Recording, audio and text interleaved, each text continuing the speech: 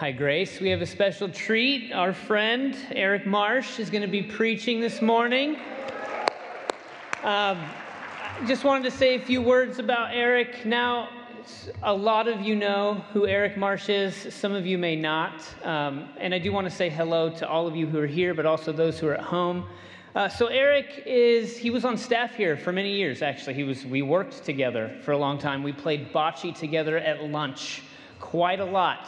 And that's where a lot of this Holy Spirit's work took place you think I'm joking? No, those conversations were pivotal, I think for both of us, but surely for me. Eric is the executive pastor at Parkcrest Church, which is just down the road. He's also the director of the Long Beach Church Collective, which is a really incredible thing here in Long Beach. Eric's heart really is to help the church come together collectively and really discover and imagine ways that the church can work together to bear witness to Jesus in the city. Long Beach has a really unique thing with the churches here where we really want to work together. We want to share resources. We want to do whatever we can in the same space so that the city knows what Jesus is like because of the unity that's created. Eric Marsh is a big reason why that is the case. And another thing about Eric is his heart ultimately is to follow Jesus, to be faithful to Jesus, and to love well. So at the heart of who Eric is he's a friend. He's my friend, he's your friend, he's our friend. I was thinking about Eric, and I was thinking about Mark 2, the first sort of passage in chapter 2 of Mark. There's this moment when there's this man who's paralyzed, can't get to Jesus to be healed, and so there are friends who find a way. They basically tear through the roof and they lower this man so that this man can be before Jesus. And Jesus heals this man on the part of the faith of the people who help them get in front of Jesus. Eric is one of those friends who helps people get in front of Jesus so that they can be healed. So Eric Marsh, thank you for being that friend. I'd love for you to come up here so I can pray for you as you preach.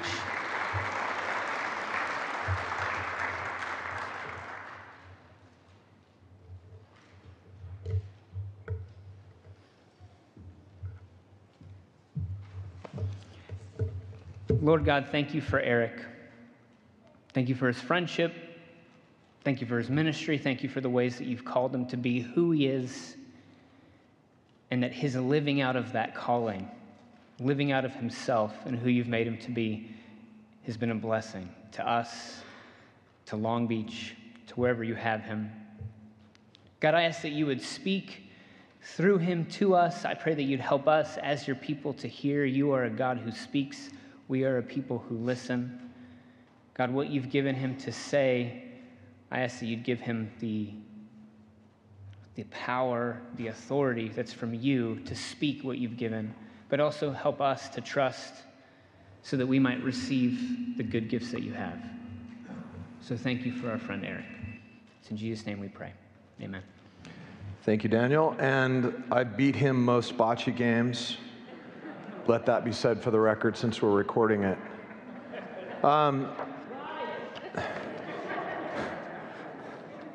They can't hear you on the screen, Daniel. Daniel said, "You're wise." So my name's Eric, and it is just a pure joy to be here today. Nader, hello. It's just a gift. My wife and I got married here. We had all of our children at Memorial, but while we were here, and this week marks 25 years of ministry, of which I began here. So it's a deep honor and a joy to be here with you. For those of you who are not Facebook friends with me, a quick update on my family. 60% of our children are taller than Sarah. 40% of them are taller than me. Caleb is away at college, and all the rest of them are accelerating rapidly to join him. They're all doing well. They're all doing really well. Hannah goes to school here at IVA, and Sarah teaches here part-time. I want to just give a word to the church. I am so deeply proud of you. You have really great staff. Beth and Daniel are fantastic. That's worth a clap. I think Will is an extraordinary addition to your team. But I want to say this, that the church is not them, the church is you. The church is the body of Christ embodied here at Long Beach Grace, and I want to say that I'm even more proud of who this church is, because I see and hear stories every week about the way that the Lord is working through you. And if I can give you a word that's more important than my sermon, I want to just say, well done. Keep going. Keep going. God is alive and work in your families, in your small groups, in this church, and I'm deeply proud to have been a pastor here at Long Beach Grace. So, there was going to be somebody else who was going to speak, but COVID prohibited him from coming, so Daniel asked if I could speak, and I said no, and then I said yes, so here we are. It is really good to be here, and I am just, for those of you whom I have not yet met, these are my favorite people. So if you're just coming to know Grace, enough gushing, but I really think highly of this community, and I'm deeply grateful. So we're going to look at a passage in Matthew, and Michelle, thank you for reading it. I'm going to go ahead and read it again. Pray like this: Our Father in heaven, hallowed be your name. Your kingdom come, your will be done on earth as it is in heaven. Give us this day our daily bread, and forgive us our debts as we have forgiven our debtors. And lead us not into temptation, but deliver us from evil. Now, as I was thinking about this prayer, I was thinking a couple things. Number one, everybody in this room has heard this prayer. All of you have heard it preached more than once. This is not going to be something that's going to be new and tricky or flashy. What hopefully I am able to bring today is I hope I'm able to give you an encouragement in what I have begun to think is, if you were to think of, for those of you that are old enough to remember records or even CDs, pre-Spotify, this prayer, I believe, is a little bit like Jesus' greatest hits on his greatest hit on the album of greatest hits. The Sermon on the Mount is where Jesus says, here's the way I want you to live. This is what the kingdom of God should look like. This prayer in the middle of it is, here's how you would convene with your Father. This is an important text. This is a text we should come back and should continue to instruct us. This is how you should pray. And I think most of us do not intuitively know how to pray. We used to know how to pray, but we forget how to pray. My mom got cancer last year. She had stage 4 ovarian cancer when she found out. And I found out as when sickness or tragedy hits a family in which there's a pastor, you're called upon to be the one to pray. And I realized that I had forgotten how to pray. I used to know how to pray. I was meeting with a pastor this week whose son was diagnosed with brain cancer at age 2. For the last 3 years, he's had chemo and radiation, and he's gone through it. And the most surprising thing in my conversation with this local pastor was that his son had not forgotten how to pray. His son was not overwhelmed by fear, because his son lived every life day by day by day, because that's what 2-year-olds do. They wake up, and it's a wondrous new world. And the pastor said, I'm learning how to pray from my son. So even before I start addressing the mommies and daddies and the grandmas and grandpas, boys and girls who are with us. First of all, I'm really glad you're with us. Hi, Jonah. Jonah is my nephew. Hi, Ruthie. They stayed a whole week at our house while their parents were gone because we got COVID and they had to stay with Uncle Eric. Boys and girls in this room, you have a lot to teach your mommy and daddy about prayer.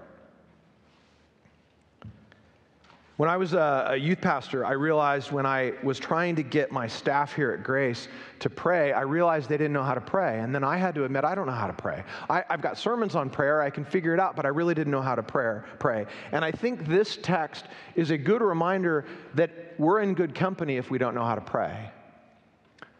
The people who were closest to Jesus were right there, and he said, no, you don't know how to pray. Here's how you pray. Apprentices, disciples, those who want to follow me, use this model, Jesus is saying. The prayer begins with this, Our Father. We have a good Father. We have a trustworthy Father. A great English translation of the word that Jesus has used is daddy. We have a trustable daddy. The good Father who wants us to have a good life, the best and the full life, invites us to have a relationship with him. And some of you don't have a good father. For some of you, when you hear this text, there's a slight recoiling. But we do have a good Father. We have a Father who loves us and wants the best for us. That's how this prayer begins. The prayer goes on to say, thy kingdom come, thy will be done on earth as it is in heaven. And when I read this text, I can't help but think of the passage in Zechariah that said, once again, men and women of ripe old age will sit in the streets of Jerusalem, each with a cane because of their age, and the city streets will be filled with boys and girls living there. When the kingdom of God comes in its fullness, children and the elderly are valued citizens of all of life. Neither of them are pushed off to the side. All of them are welcome. Thy kingdom come. The prayer continues, give us this day our daily bread. May we trust our good Father. May we trust him for our provision, for our daily needs, for our physical needs, for our forgiveness. Some of us every day have to pray this because we have a hard time believing that God will forgive us for what we've done. For those of you who are young parents, this is absolutely a daily prayer. Forgive me for speaking unkindly right before bedtime. Give us this day our daily bread.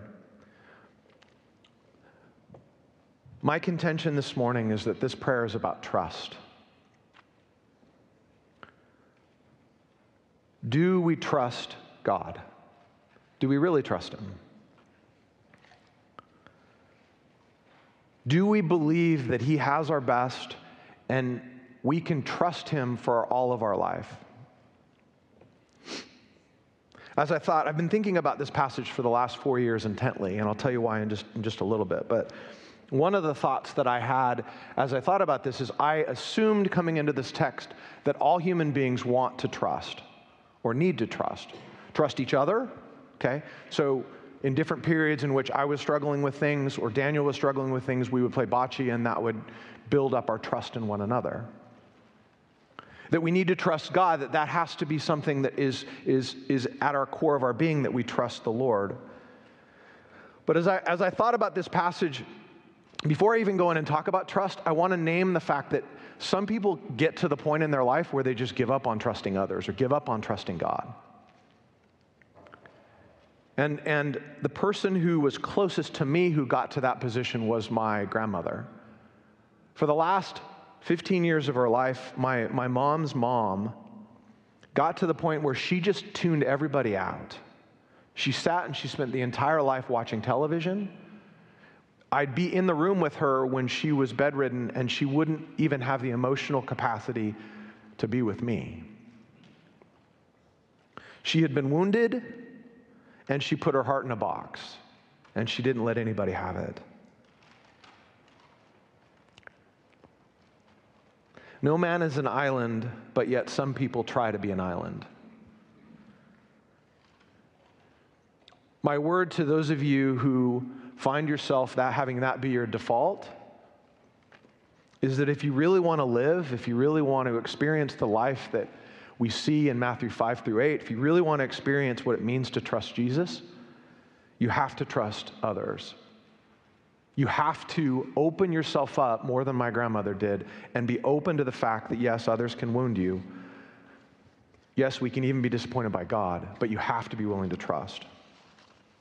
Okay, back to the bread. Why does Jesus use this phrase? Our daily bread.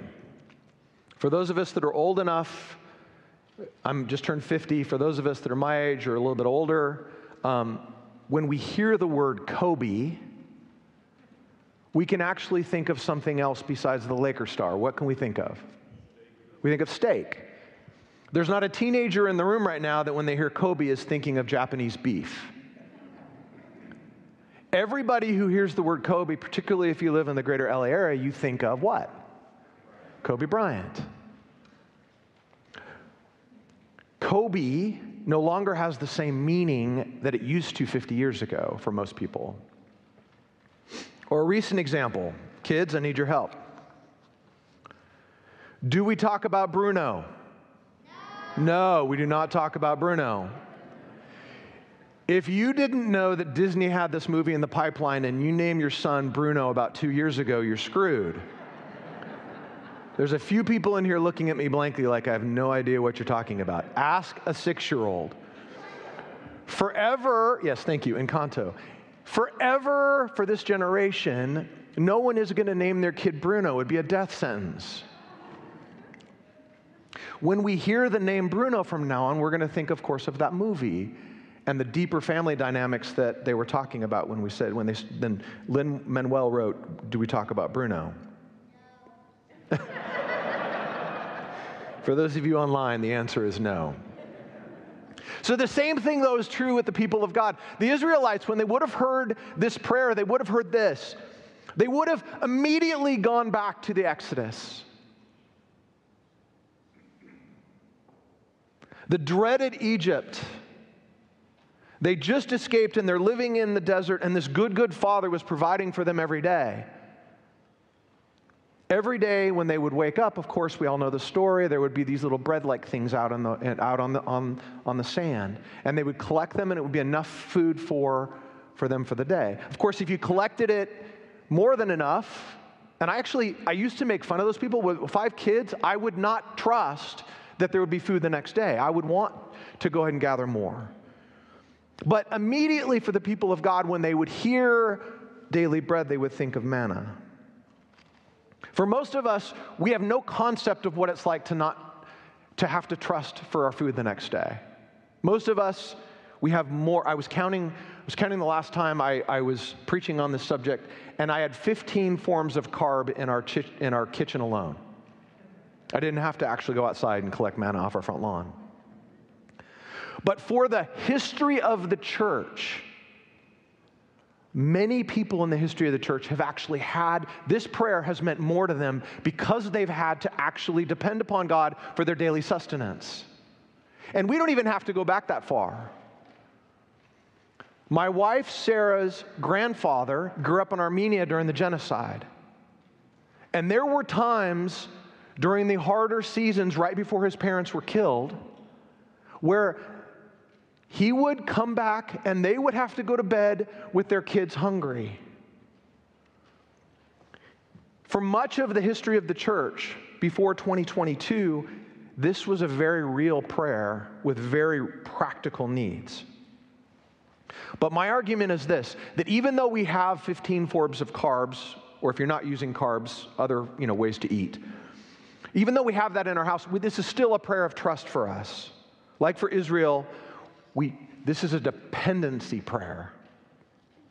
So I think there are two different ways in which it exposes us.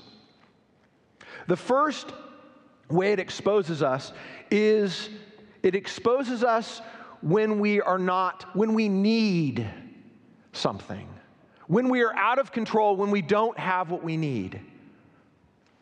But it also exposes us in the times in life in which we don't need help, in which we have everything that we think we need and we feel like we're in control.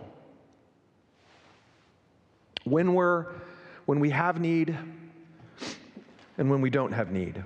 When we need help and when we don't think we need help. I want to talk about this side first. The parts of life where we just know very practically that we need help. See, confession, I know that I'm getting to these places with my kids when I'm short-tempered, when I get angry. They serve as an indicator light that something is not going on, and there's some daily bread that I need. It's like a check engine light on my car. I found that I got angry twice this week. Go ahead and ask my kids. I didn't invite them because I wanted to speak honestly to you. But when I am short-tempered, I know there's something that I need, and I'm pushed back to this prayer. The I need help version of this and the exposure of trust is when we get sick.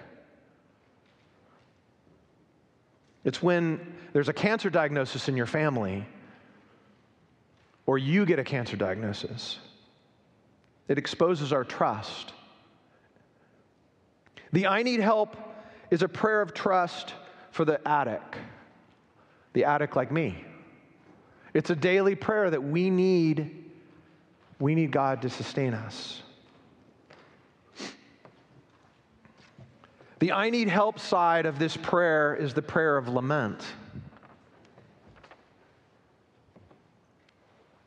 One of the reasons I love this community so much is I've been with many of you in death. And when we lament, we depend upon that, Lord, my daily bread, I need to trust you. The I need help, this side of that prayer is actually the prayer of the younger brother in the story of the brother who runs away. It's the brother who goes, I'm eating out of a pig trough. I need my daily bread from my Father. These are the prayers the daily bread prayer exposes the I need help parts of our life. But there's another side. And this is confession. This is where I live most of the time. It exposes the I don't need help portions of our life. When I don't know about you, but there's a lot of my life that I've organized well. And I'm not in daily need. Brothers and sisters, there can be a dark side. There is a dark side to self-sufficiency. There's a dark side. There can be a dark side to competence and arranging my life so that I have everything that I need. I begin to believe in my heart that I don't need God. I begin to believe that if I do need Him, I really don't need to trust Him. Turns out that I'm not alone. In Proverbs 30, we have this text. Give me neither poverty nor riches, but give me only my daily bread. Otherwise, I may have too much and disown you and say, who is the Lord? That's my heart when I have too much. I got this. I really don't need help. There was a Bible prof, my favorite Bible professor at Biola, who told this story of radical dependence when he was teaching at a local Christian school, and they were seeing tons of people come to know Jesus, and he was making like $8,000 a year, so they really didn't have enough money. And his dependence on the Lord, he attributed to, you know what, we actually had to be more dependent, and we prayed with more fervency, and the Lord did amazing things. Now, I'm not saying that when you're poor, you're going to get everything. But I am saying there was something in this story of his dependency on the Holy Spirit acting that was shaping of his dependence on Christ. I love it when in a church setting or in a classroom setting, somebody else says, I don't understand or I don't agree. We walked out of that classroom and my friend Julie said, I love those stories about lots of people come to know Jesus, but I don't want to have that much trust. And all of us inside were like, oh, trust Jesus as we walk off, to the cafeteria. But inside, I was with her.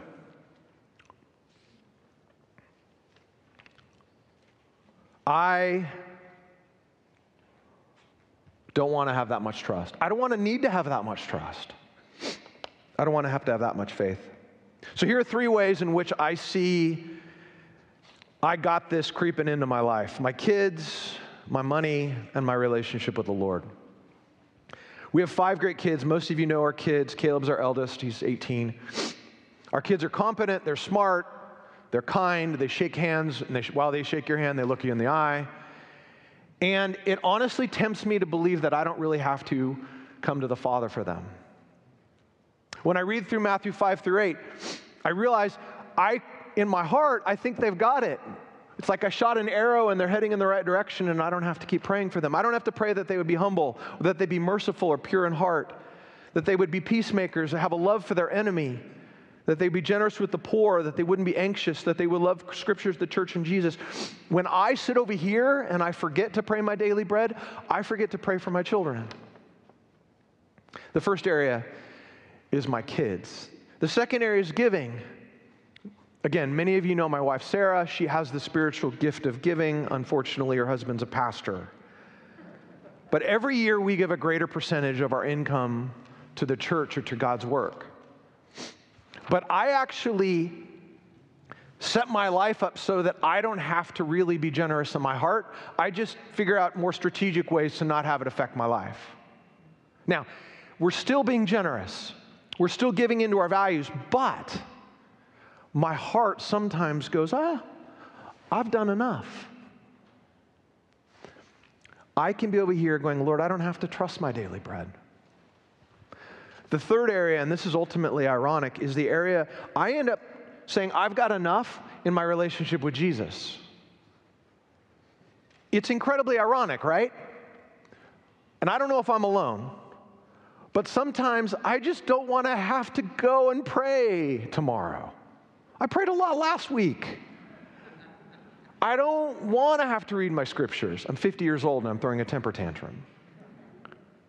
Here's how I want my daily bread. I want my daily bread in my relationship with Jesus sometimes like I get my bread at Costco. I want to buy 4 loaves in the double bags, put them in the freezer, and not have to worry about it. Is there anybody else like that? This is my older brother prayer. The irony, of course, is that Jesus doesn't want us because he wants us to feel guilty about it. He loves us. He just wants to spend time with us. It's like my little Naomi. Naomi's 9. She was 2 when we left here. She just wants to sit in my lap and spend time with me. No, Naomi, we got cuddle time yesterday.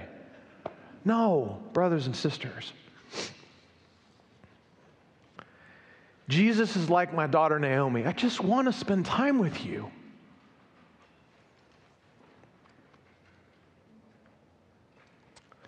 He chooses me because he loves me. He chooses you because he loves you. I want to finish with 2 questions.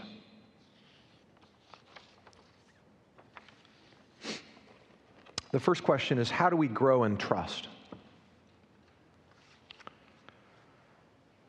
I've been thinking a lot more about how do we do the things that we become convicted of rather than spinning circles around the nuances of the things that we've been convinced of theologically. How do we actually grow in following Jesus? How do we, in this case with daily bread, how do we grow in trust? Johanna and Brandon invited me to come and speak to some youth pastors a couple weeks ago. And there was a guy there he's not on staff here, but he just asserted I talked about humility, and he said, my plan is to grow in humility. And my gentle question back to him was, how are you going to grow in humility? Because I've been around human beings long enough, especially me. That is not our natural bent, is to grow in humility. I think similarly, our natural bent is not to grow in trust. So how do we grow in trust? I want to give you 2 things that have worked in my life. The first thing is to improvise on this prayer. A pastor in the Midwest named Brian Zond taught me this. So here's how it works. So if you have your Bible, just take a look at the prayer. I'm going to read it, and then I'm going to improvise it. So, our Father in heaven, hallowed be your name. Your kingdom come, your will be done on earth as it is in heaven. Give us this day our daily bread, and forgive us our debts, as we have also forgiven our debtors. And lead us not into temptation, but deliver us from evil. So we literally just pray that prayer. And then we improvise. Father, hallowed be your name. I don't feel that way this morning, but I want to. Your kingdom come on it. Your will be done on earth as it is in heaven. Brandon, I'm going to go a little bit longer. It's not the... I gave him a false cue. My fault, not his. He was just going to be back up here for a long time looking awkward, so... You get it. We get to the point, here's an example. You get to the point of give us this day our daily bread. So I would pray, give me this day our daily bread. And then I would pray, and a couple wise people have shown me this passage in Psalms. Psalm 139. Search me, O Lord, show me my anxiousness. And that's where we listen. Lord, show me my anxiety. Show me where I'm anxious. What are my anxious thoughts? And then I sit there in quiet. Oh, maybe that's why I snapped at Noah. Wow, I am so scared about my mom. One of the ways that I've grown in trust is I am honest before the Lord and I listen to Him. Lord, show me where I'm anxious. And the funny thing about asking our Father is that He's going to give us an answer. And quickly I get an answer. And then it goes from being this rote little prayer to real trust. Improvisation helps me to become more vulnerable. And vulnerability, ask Brené Brown, vulnerability builds trust. First way, I would say, is to improvise on the prayer. The second way that I've learned to build trust is to lean into your friends. Now, I know most of you in here, and I know most of you have good friends. Here's why we need our friends. We need our friends because we forget quickly. The things that I prayed literally in December of 2021, I've already forgotten that the Lord gave me an answer. I already forgot. So here's where my friends come in. My friends come in, I'm going to name him. I wasn't going to name him, but Ken, I see you on TV, so I'm going to name you. So Ken Brown and I have a sweet friendship. We have since I started working. He was my first volunteer as a pastor. I love that man. So he and I walk weekly around our neighborhood, around his neighborhood. And here's what I've realized, is that as I confess my anxiety, what my daily bread is to Ken Brown, as he's done it to me about Bonnie. As we walk around his neighborhood, I am reminded of all of the ways in which God answered my prayers. Ken will say gently, Eric, do you remember? Do you remember that the Lord answered your prayer about this? Or I will say, as something is coming up, a complexity about Bonnie's health, I will remind him, Ken, she's alive. We didn't think she was going to be alive. And he forgets and I forget, and together we remind one another. My best friend has a special needs son. His name is Paul. Paul is my son. His son's name is Jeremiah. And that makes family life, when you have a highly autistic son, it makes family life very, very complicated. And in our conversations, we talk 2 or 3 times a week, I am able to remind him of God's goodness in providing for last year, in providing for a new therapist, in providing for a fantastic speech therapist who happens to go to this church. And in turn, he reminds me, Eric, you were so anxious about where Caleb was going to go to college, and yet God provided for you. I don't know about you, but I have a short-term memory problem. I just forget. And I need my friends to remind me of how the Lord has provided incredible mercies to me. They often don't look like I asked. Sometimes they do. My mom's in remission. I ask explicitly for that request. But often they look very different. Caleb is not going to the college we thought he would go to, but the Lord is taking care of him, provided a Christian community for him. The Lord is being exceptionally generous to us. As my friend, as Ken Brown or my friend Paul remind me, I gain more trust. They gain more trust. I grow in trust. And another day I say, give me this day my daily bread. Give us this day our daily bread. So I grow in trust by improvising. I grow in trust by trusting my friends. The question I want to leave you with, and Brandon's going to come up this time. Again, Brandon, I'm sorry about that false cue. My question for you is this. It's very plain, and for all of you, it's different.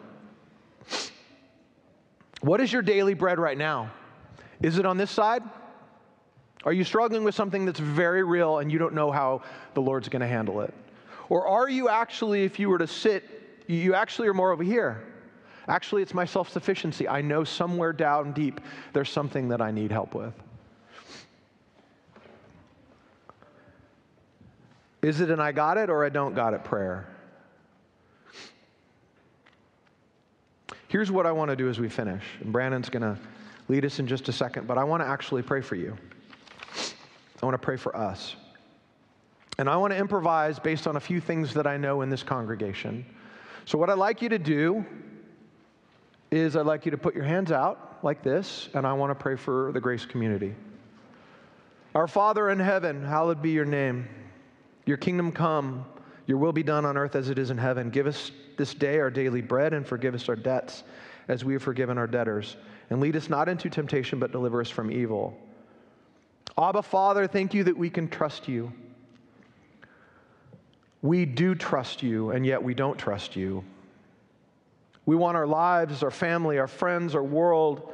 We want Grace Long Beach to be invaded by the goodness that is marked by your kingdom, your righteousness. We want forgiveness to be normative on earth as it is in heaven. Give us this day our daily bread. Lord, some of the brothers and sisters in this space and some of those that are at home watching, some who are outside, are lonely. Be with them in their loneliness. Others are in grief that has come recently or grief that has been long-standing and painful. Be with the family members that I know deeply here in this church who have lost loved ones. Be with them in their long loneliness. Some of us, Father, are addicts. We trust you today, yet we don't trust you. Give us the strength to admit that we're powerless on our own. Lord, others of us are afraid. We're sick and we haven't told anybody. Or we have a loved one who's not doing well. And Father, the honest confession is that our daily bread prayer is that we would have enough to care for them without snapping at them. Others of us were grieving. Somebody recently has passed away. Or we're grieving a relationship, or we're grieving the fact that our job hasn't worked out, or we're grieving the fact that friends have left the church, or we're grieving the fact that things are hard right now and we don't know what to do. Be with us in our lamentation. And Lord, have mercy on us. Have mercy on us for the things that we think we have under control. Or like the writer in the Psalms, we are fearful of not needing you. Lord, we believe, help our unbelief. We trust, help our moments where we don't trust. Give us the courage to trust you a little bit more today. And all of God's people said, amen. In a moment, we're going to continue our worship by celebrating communion. And kids, as you guys come forward for communion today, we want to remind you of three things. The first of which is that Jesus invites you to this table. The second is that you are part of God's family. And lastly, we want you to remember what's true about you. So did you guys get little cards in your blessing bags this morning? You guys get those little cards in your blessing bags? Yeah, sweet. So on that card, it says, so-and-so, you are invited to the Lord's